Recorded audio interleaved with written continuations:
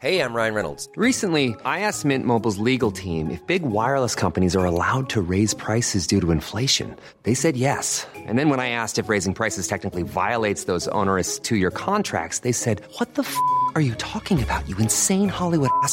So to recap, we're cutting the price of Mint Unlimited from $30 a month to just $15 a month. Give it a try at mintmobile.com/switch. $45 up front for 3 months plus taxes and fees. Promo rate for new customers for limited time. Unlimited more than 40 gigabytes per month. Slows full terms at mintmobile.com. This podcast is for entertainment purposes only and does not replace your own financial, tax, legal, or financial product advice.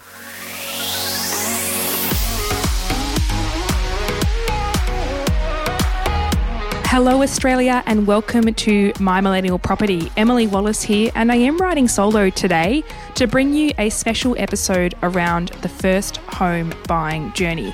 So if you are a first home buyer currently or you're planning on being a first home buyer, this is certainly the episode for you. The idea of me going solo today comes off the back of John doing a solo episode. He was actually covering me while I had no voice a few weeks back. If you haven't listened to his episode though, and you're an investor, he covered off on an 8-point property investment strategy. That was episode 439. So if you haven't listened to that, I would highly encourage you to do so if you're more of an investor listener than a first home buyer. But look, I think you'll still pick up some value from today's conversation around the first home buying journey, what to be aware of, and I'm going to cover off on some questions. It's going to be in two parts. The first part is more talking through the journey and what to expect and some key items to be aware of. The second part will be a culmination of answering some questions that came in the My Millennial Money Facebook group, as well as what came through my Instagram page as well. So strap in, get ready. I'm ready to do my best at riding solo today. Bear with me. Let's get into it.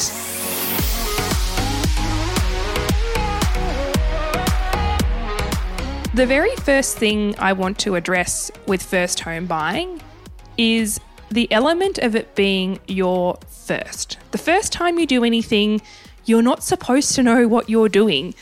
That's the nature of it being a first time. And when we think about other activities we do in our life as a first, often we seek advice, education, assistance. We might have some lessons. Maybe it's a new hobby we're taking up. But often we don't assume knowledge. We actually seek out the resources that we need. And it's no different when it comes to buying your first home. Now, I do apologise. The word first is going to have a high tally count on today's episode, but it is the nature of a first home buyer episode. But the biggest thing I do want to reiterate is around this idea that you really aren't supposed to know it all, and you need to be careful who you lean on for advice and for education around how to go about your first purchase. One of the biggest things that home buyers do struggle with is saving for a deposit and understanding their borrowing capacity. And this is the fundamentals of actually being in a position to be ready to go out there and start browsing the market, attending open homes, and potentially placing offers on properties. So a lot of people do ask me, like, where do I even start? Like, I'm a first home buyer. What is the number one step I need to take to get me in the right direction? And to me, that really is getting a great mortgage broker on board to help understand your borrowing capacity, your serviceability, and also to understand what deposit you will require.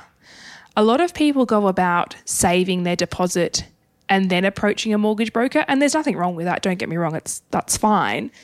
But to me, a more logical way to understand what you need to save is to understand what purchase price you're aiming for and reverse engineer it from there, because that will help you understand what deposits required, what stamp duties are likely to be payable, and also what serviceability you have in terms of a purchase price.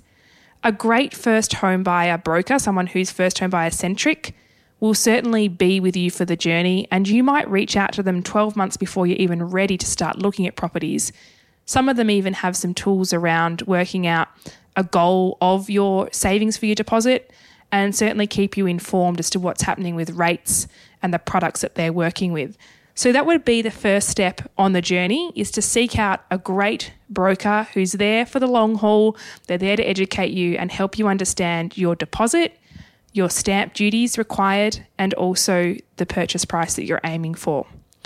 Once you've got that on board, it helps set up the framework for what's possible, because it's a little bit like going in blind when you go to a shop. Let's say we're going to a dress shop and we've got a card, but we don't really know how much money's on that card. If we're just tapping and hoping for the best, we might not be able to afford what we've picked up. Whereas if we know the dollar figure, we can go in there confidently. We can look at things below our price point, at our price point. We can try and bargain. It's the same when you're house hunting. You really need to know what budget you're working with. And there's plenty of things that you can do in the lead up to actually having the deposit saved.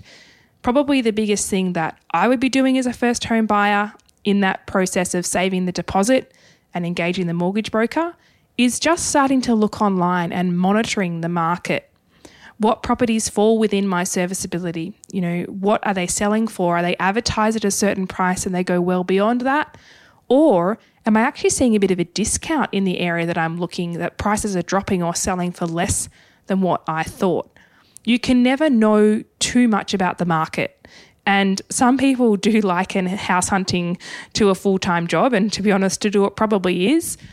But in your spare time, you can bring up an Excel spreadsheet, simply have a few columns, the address, the listed price, and the sold price, and potentially even a column in there that has your predicted sold price.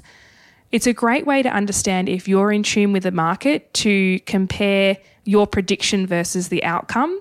And it will really equip you quite well when you're physically looking at properties and starting to consider placing offers. So in summary, around the first step around saving the deposit and approaching a mortgage broker, there's things that you can be doing online, such as monitoring the market through an Excel spreadsheet or a Google sheet or whatever you want to do to keep a solid eye on the area that you're keen on. If, however, you are someone who is buying in a new area, or we actually have come across quite a few listeners to the podcast who have had questions around moving to a new city and buying from the get-go. I'm personally always of the view that if you can rent somewhere before you buy, and I don't mean rent the exact property, but rent in the area before you commit to a purchase, that's always a benefit because you get a really good understanding of the area and if it's somewhere you really want to be. If that choice is not available to you and you do need to commit to a purchase, entering a new space, I suggest you spend a lot of time in that suburb before putting pen to paper. So visiting the local cafes, the supermarket, you might even have a family lunch there. You might walk around the park with your dog. You might even speak to the neighbours. Just get a sense of the community. A good hack is always a community Facebook page. They are the source of truth, I can tell you that much. If you look up the postcode or the area of where you're looking to buy, I guarantee you there's a Facebook page. And on it, you'll find people giving away lemons, but you'll also find people complaining about, break-ins or unusual activity in the area or things that you need to be aware of. Facebook community groups are honestly such a good source of information. If you can get yourself in one of those, I highly, highly recommend it. But if you are someone who's moving to a new area, make sure you gather as much information as you can. If you're in a fortunate position to be buying in an area that you currently live in or you have lived in previously, then I think the biggest thing is to ensure that that area is definitely within reach. And the only way you'll know that is by doing plenty of market research and being on top of what the listed prices are versus the sold prices in the area. The other thing that a lot of first home buyers do need to consider, not only the area that they're buying in and making sure that that's achievable, but a lot of people do question whether they're buying for the short or the long term. Usually what that will translate to is either a purchase that is more, let's take a 2-bedroom villa unit with a small courtyard that services most young couples or even singles for a 5 to 7 year period, versus the next step up, which is usually minimum 3-bed house, potentially freestanding or maybe even an oversized townhouse with a garage, good size yard, good access to amenity. A lot of people do query whether they should commit well within their means to option number 1, or should they stretch themselves now to actually get the long-term home as their first purchase. Now, there is no right or wrong answer to this question. It's just something that pops up a lot. And if you're grappling with it, just know that a lot of people do grapple with it as to what their first purchase really should be. Probably the biggest thing to consider, option 1 versus option 2, is what is going to be the potential value add you could make to option 1 to then springboard you into an option 2? Because if you're buying somewhat of an entry-level property, you probably can't just rely on the market to go up and do its thing to then have enough equity or, sale proceeds if you sell out to then go to property number 2, which is usually an upsize. That's generally how people work. They go from a 2 to a 3 bedroom. Not everybody, but I would say a large majority. So understanding, is there any value add I can do to that property to help springboard me into the next one? Is it really going to see me out for the next 5 to 7 years, or am I actually going to be moving in just a few years' time? Maybe it's only 3 years away. And if that's the case, how can I add value to it beyond the market trends, and whether that's hopefully upwards or potentially downwards? And maybe there's evidence to suggest that I could sell it at a loss. That's not ideal. So a bit of long-term planning behind the purchase is extremely important for your personal circumstances. There are situations where I have seen first home buyers go ahead and purchase the house a little bit further out that's got a bit more land, that's got a few more bedrooms, and will serve them for the long term. The benefit, if you have the capability to do that, is you don't have buying and selling costs along the way. I think people often forget that it's not just the purchase price, it's also the stamp duties on top of that, as well as any legal fees, potentially buyer's advocate fees, also building and pest and the like. So your cumulative cost versus the sale price that you actually get can be quite tight if you sell in a short time frame. Whereas if you hold it a bit longer term and you buy for the future, that property might see you out for a lot longer, and it might actually see you save money even though it feels like you're spending more money up front. Hopefully that makes sense, what I'm trying to articulate there. But basically, it is something that people grapple with to buy their 5 to 7 year property versus their 10 to 15 year property. Do take some time, particularly if you're in a relationship, if you're buying as a couple, take some time to plan. What does the future hold? And I know you can only go so far. Who knows really what's going to come across in the future, but a broad plan of where you'd like to see yourself and what you want for yourself and your future potential family as well, that will dictate where you ultimately buy and what you ultimately spend as well. So we've spoken about deposits and borrowing capacities and getting a broker on early. We've spoken about the area and understanding, if you can, to rent in the area before you buy, or leverage those Facebook groups, or leverage the neighbours, intel from local cafes and restaurants. And I've also spoken about considering the short term versus the long term. One practical thing I want to touch on before I head into some Q&A is actually around who you take to open homes. It's very interesting being a fly on the wall and being an observer sometimes when I go to open homes or open for inspections, and I see first home buyers take a friend or a family member, someone who might have somewhat of an interest in the property purchase, but they're not actually buying it themselves. And they have a lot of opinions. Now, it is only natural that you generally turn to friends and family for advice and information. But I would query, and I would ask you to think and reflect, is it always beneficial taking someone who maybe they haven't ever bought a property before and they don't know very much, or maybe it's mum and dad who their last purchase was 20 years ago and they're really not up to speed with the property market? I think who we turn to for advice in the home buying space is really important, and it's really key to make sure that whoever you do take to those open for inspections has your best interests in mind. Too many times I've seen parents be very negative about the properties that their children are looking at, particularly in the apartment space. And I know there's probably some people nodding their heads along to this. You'll go to an apartment with mum and dad and they're like, oh, you can't possibly live in this shoebox. It's way too small. Back in my day, this amount of money bought you X amount of property, and it's not the case anymore. So that can actually be quite an adaptation for some parents, to be honest with you. I have seen parents walk through apartments and being like, you can't possibly live in this. Well, Unfortunately, particularly in the major capital cities, if you want location and lifestyle, you're usually going to have to compromise on space somewhere. So just be mindful of who you take and what commentary they provide, and make sure they're not putting a negative spin on the process for you. It's an exciting time, and you should be super proud and super excited that you've reached this milestone of even getting to the point of being ready to purchase your first home.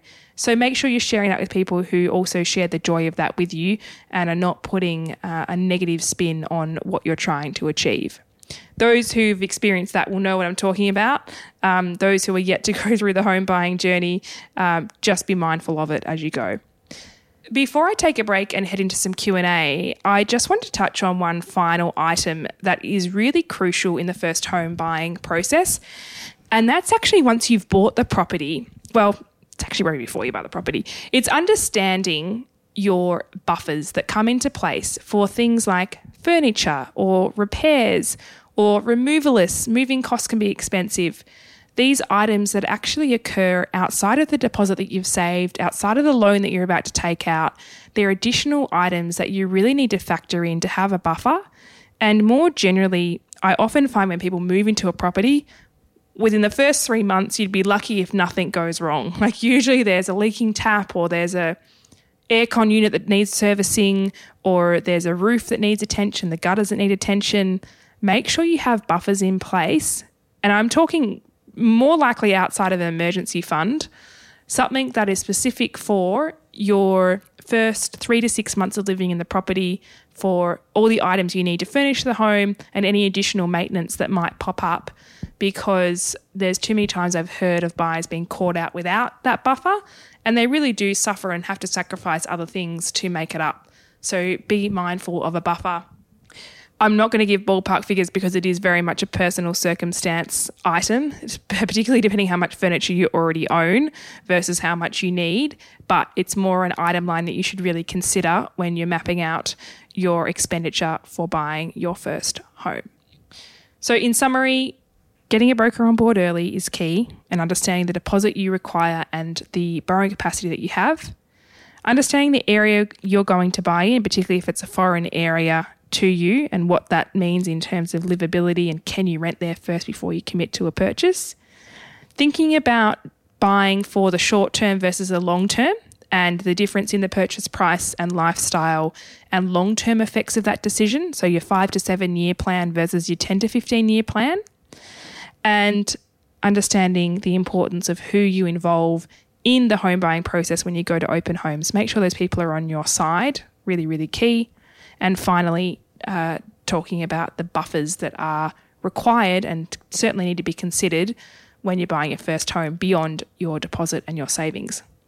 Going to take a quick break, and when we come back, I am going to collate the questions that have come through. Thank you for those who have submitted them. I'll get through as many as I can in just a moment.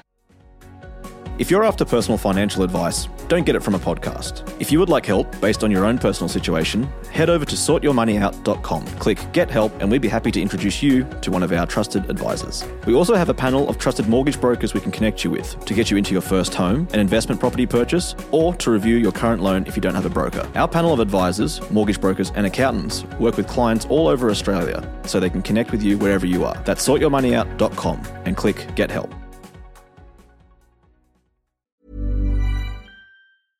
Ready to pop the question? The jewelers at BlueNile.com have got sparkle down to a science with beautiful lab-grown diamonds worthy of your most brilliant moments. Their lab-grown diamonds are independently graded and guaranteed identical to natural diamonds, and they're ready to ship to your door. Go to BlueNile.com and use promo code LISTEN to get $50 off your purchase of $500 or more. That's code LISTEN at BlueNile.com for $50 off. BlueNile.com, code LISTEN. Quality sleep is essential. That's why the Sleep Number Smart Bed is designed for your ever-evolving sleep needs. Need a bed that's firmer or softer on either side? Helps you sleep at a comfortable temperature? Sleep Number Smart Beds let you individualize your comfort, so you sleep better together. J.D. Power ranks Sleep Number number 1 in customer satisfaction with mattresses purchased in-store. And now, save 50% on the Sleep Number Limited Edition Smart Bed for a limited time. For J.D. Power 2023 award information, visit jdpower.com/awards. Only at a Sleep Number store or sleepnumber.com.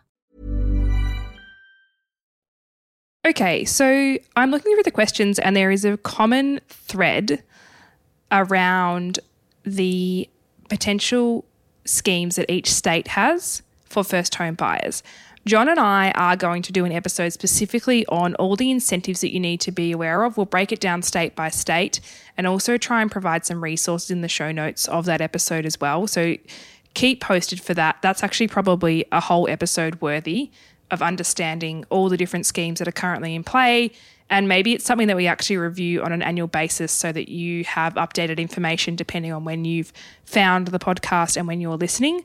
So please keep posted for a future date on that episode. It'll be all around the incentives that you're eligible for, state by state. And there are some really good schemes that can help first home buyers. So it's important that people are aware of them. The first question, it's a series of questions actually from Samuel McPherson. Thank you, Samuel. This is from the My Millennial Money Facebook group. Side note, if you're not part of the My Millennial Money Facebook group, please jump on in there. It's where we ask people to submit their questions. It's also where people share some amazing stories of what they've done with their savings, with their money in general, with their career. A lot of pay rise stories, which I love reading, and certainly a lot of home buying stories as well. So certainly jump in there if you're not already a member. But back to Samuel. Samuel has asked a series of questions, but I'm going to pick out a couple that are relevant. One of them is around tips for saving a deposit faster. A lot of people do struggle. It's the reality, and honestly the biggest barrier to getting into the property market is saving for a deposit faster. I guess particularly if you are employed, there is only so much capacity you have to earn and to save percentage of your salary. And there's only so many hours in the day. I mean, I know a lot of people have a side hustle these days. A lot of people work 2 jobs. A lot of people spend a lot of hours at one job. I think the biggest thing is to understand that whilst saving for a deposit is important, if you want to tick your property goal, you also need to live your life.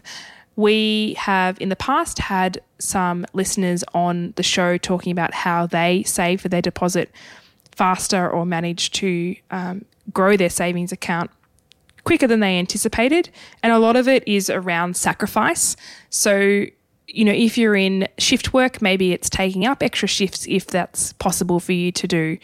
If you are in a 9-to-5 job, maybe it is trying to help out with extra jobs on the weekend. Maybe they're ad hoc handyman jobs, or I don't know, maybe they're helping with market stalls on a Saturday.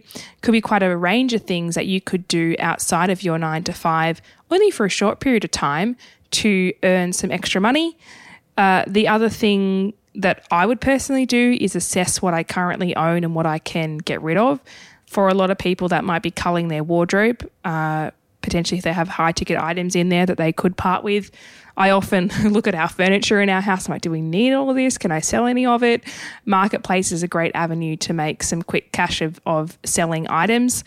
And then I guess the biggest thing is understanding what is available to you in terms of assistance with deposits, whether that is a guarantor loan, whether that might be you might revisit. And of course, this is not financial advice. You need a financial advisor to help you with this, but it might be revisiting where your share portfolio is at and whether that could help contribute to your deposit, whether you need that towards the deposit. There's lots of different avenues, but more generally, there is a limit to how much you can save in a said period of time beyond, I guess, sacrificing a fair bit of your current lifestyle. Some people will do it. Some people have sacrificed 12 months of their life to be able to save like crazy and afford that deposit and get in to the market sooner. But other people, you know, want the balance of not changing their lifestyle too much and cruising along, saving their deposit, and they will get there eventually. But it just takes time. And I'm sorry, there's no silver bullet or a magic answer to get you that deposit sooner. It is a matter of time. Another question that Samuel has asked, and Samuel has asked quite a few, but I will just answer this one because I think it's quite relevant, is how do you deal with real estate agents? I preface this with the fact that in my role as a buyer's advocate down here in Melbourne, the real estate agents to me are like colleagues. Okay, that's in a professional setting.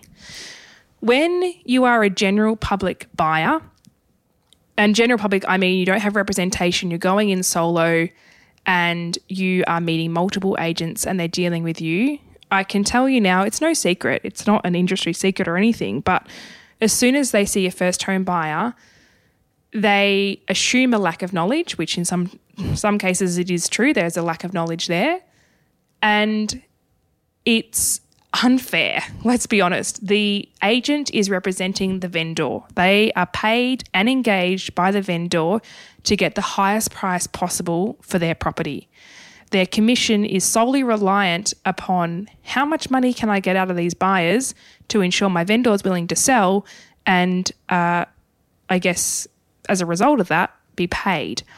You really, really need to keep that in mind. And don't get me wrong, there are some great agents out there who actually more work on the buying side. Like they might be selling the property, but they're more buyer-driven than seller-driven. But at the end of the day, you need to remember who pays the bill. It's the vendor, and that's who their alliance is too. So when you're dealing with real estate agents, I wouldn't be closed off because that actually can do a bit of damage along the way. But I would remain what I call neutral. Give the information that's required. Don't give them fake numbers or fake emails when they ask for them at the open home. They're there to help you to a degree in finding a property. But I would always remember and have that little voice at the back of your head that the agent is engaged by the vendor. They do not have your best interests at heart necessarily. And the biggest thing that I would encourage you to do is to ensure you do your own research.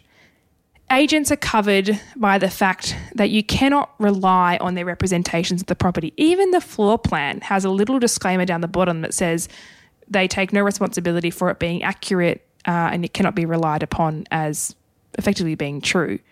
As a buyer, it is buyer beware. You do need to go in with caution. You do need to complete your own due diligence. And in an ideal world, you would have a buyer's advocate, a buyer's agent in your back pocket who can help you navigate all of this. If you can't, because I understand it's also a budget restraint for some people, at the very least, I think having potentially a clarity call with John or looking into the online resources within the My Millennial Money community. There's a first home buyer course in there as well. There's John's investing course. There's resources at your disposal that in respect to the amount of money you're about to spend on a property versus spend on some additional education is a no-brainer. I think it's really important to understand what due diligence you need to complete, which can sometimes be state-specific, and also to ensure that you have your wits about you. Agents will often show you the best part of the property. They will show you all the good features. They won't point out the negatives, and they certainly have ways of marketing properties that can make them look better than they actually are. I would never, ever encourage anybody to buy sight unseen because that is fraught with danger. At least have somebody you know go through the property and assess it for you if you can't physically be there yourself. But do not rely on just the agent doing a video walkthrough because they're going to be very biased as to what they show you. And it's really important you get someone who is independent in that process. I'm going to flick to a question now that comes from my Instagram. I put a little post up and said, put your questions below.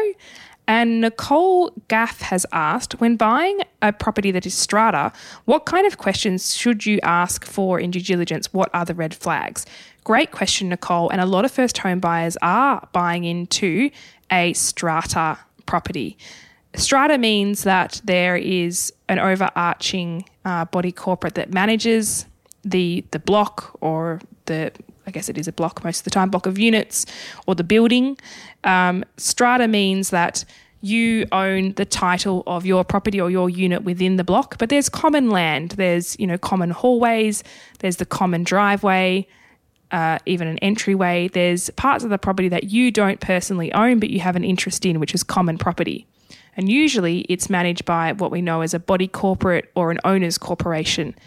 When you are buying into a strata lot, and particularly when there's a lot of properties within that building, probably the biggest thing that you should do first is review the documents provided by the vendor to read the latest meeting minutes from their annual general meeting. Most of them have an AGM and they'll provide the most recent meeting minutes.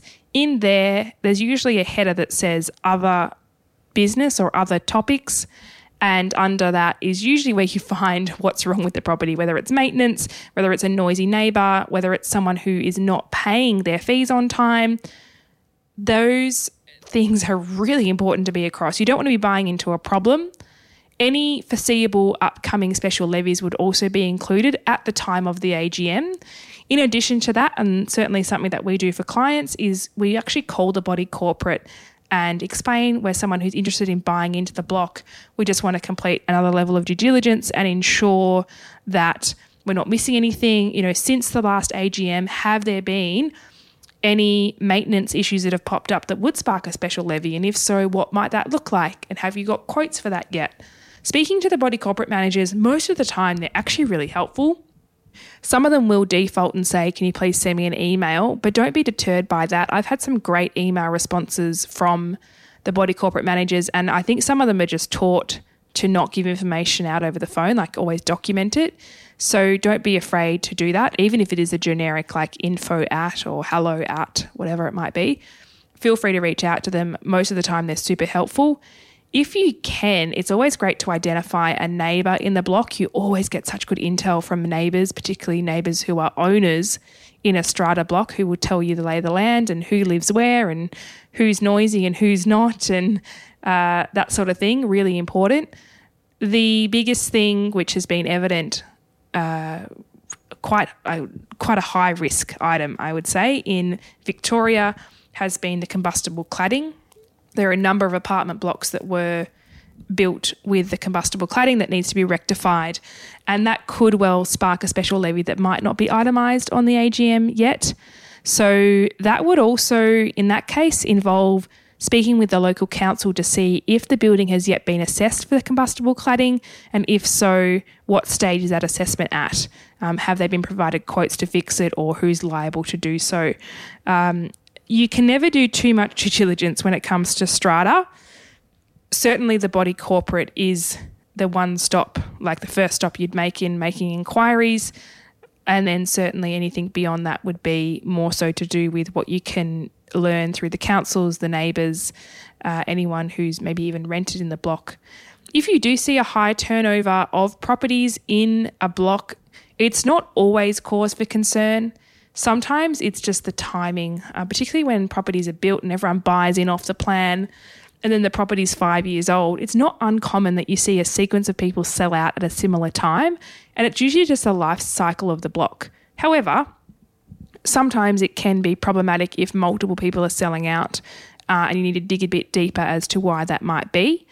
But don't always assume because there's a high number of people selling that there's a problem with the block. Sometimes it is just a matter of the cycle.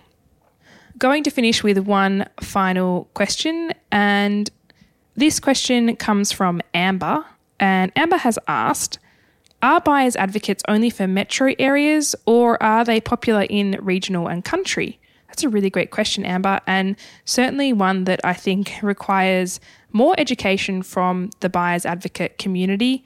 Buyers advocates work all across Australia. I would say they are more popular in places like Melbourne and Sydney and Brisbane, but they actually do work all across the country. Probably the biggest thing if you are looking to have one on board, especially in regional, is to make sure that they are actually an area specialist, like they have track record of buying in the area, they know the area, maybe they've even lived there themselves before and they're across it to a degree that they can communicate to you on value and price when things are underquoted or overquoted. But certainly a key piece of information when you're engaging an advocate is to check their track record. Where do they buy? What do they know? And who do they work with? There are certainly some that are more towards a specific type of market. They might only deal with $3 million plus purchases, and that's probably where people assume that advocates are only for really expensive purchases. Then there's other ones who work more so just with first home buyers or just with investors. So make sure you do your research. There are a lot more advocates coming through the pipeline, a lot of people who used to be a selling agent who have jumped the fence to the buying side. Nothing wrong with that. They have good area knowledge and good intel on what happens on the other side of the fence. But to answer your question, Amber, advocates work all across Australia, and whilst there might be less choice in regional, you'll often find a regional advocate will cover a lot of ground within said region, whereas metro areas, they're a bit more suburb specific or a certain corridor specific as to where they will go, largely based on the traffic, to be honest, and how long it takes them to get around, but certainly worth doing your research on that. Well, that does bring us to the end of today's episode. I must say it has been a challenge writing solo, and I can't wait to be back next week with John, both of us together, and certainly mapping out the remainder of 2022 with some guests that we're keen to get on. If you have any recommendations for guests that you would like us to have on the show, feel free to reach out via the Facebook group or message us directly if you follow us on socials on Instagram. John loves the Insta. I've actually seen John posting quite a few videos and reels of late. So if you're not following him, a lot of the stuff comes through his Solvere Wealth page, as well as Envisage, which is his buyer's agency. So feel free to reach out there, or you can reach me as well. Just type in Emily Wallace and it will pop up. But I appreciate you jumping on board for the solo episode today. There's only so much we can cover in an episode as well. So hopefully it's given you some food for thought about the first home buyer process and getting ready to be a first home buyer and what it does involve. I am always keen to deep dive on particular topics, so always reach out and let us know what you want us to cover. But thanks for being a listener. I hope you have a great day ahead wherever you are in the country, wherever you are listening, whether you're poolside or you're driving a car or maybe you're on the train to work. Have a great day ahead or a great evening ahead. And next week I'll be back with John. Until then.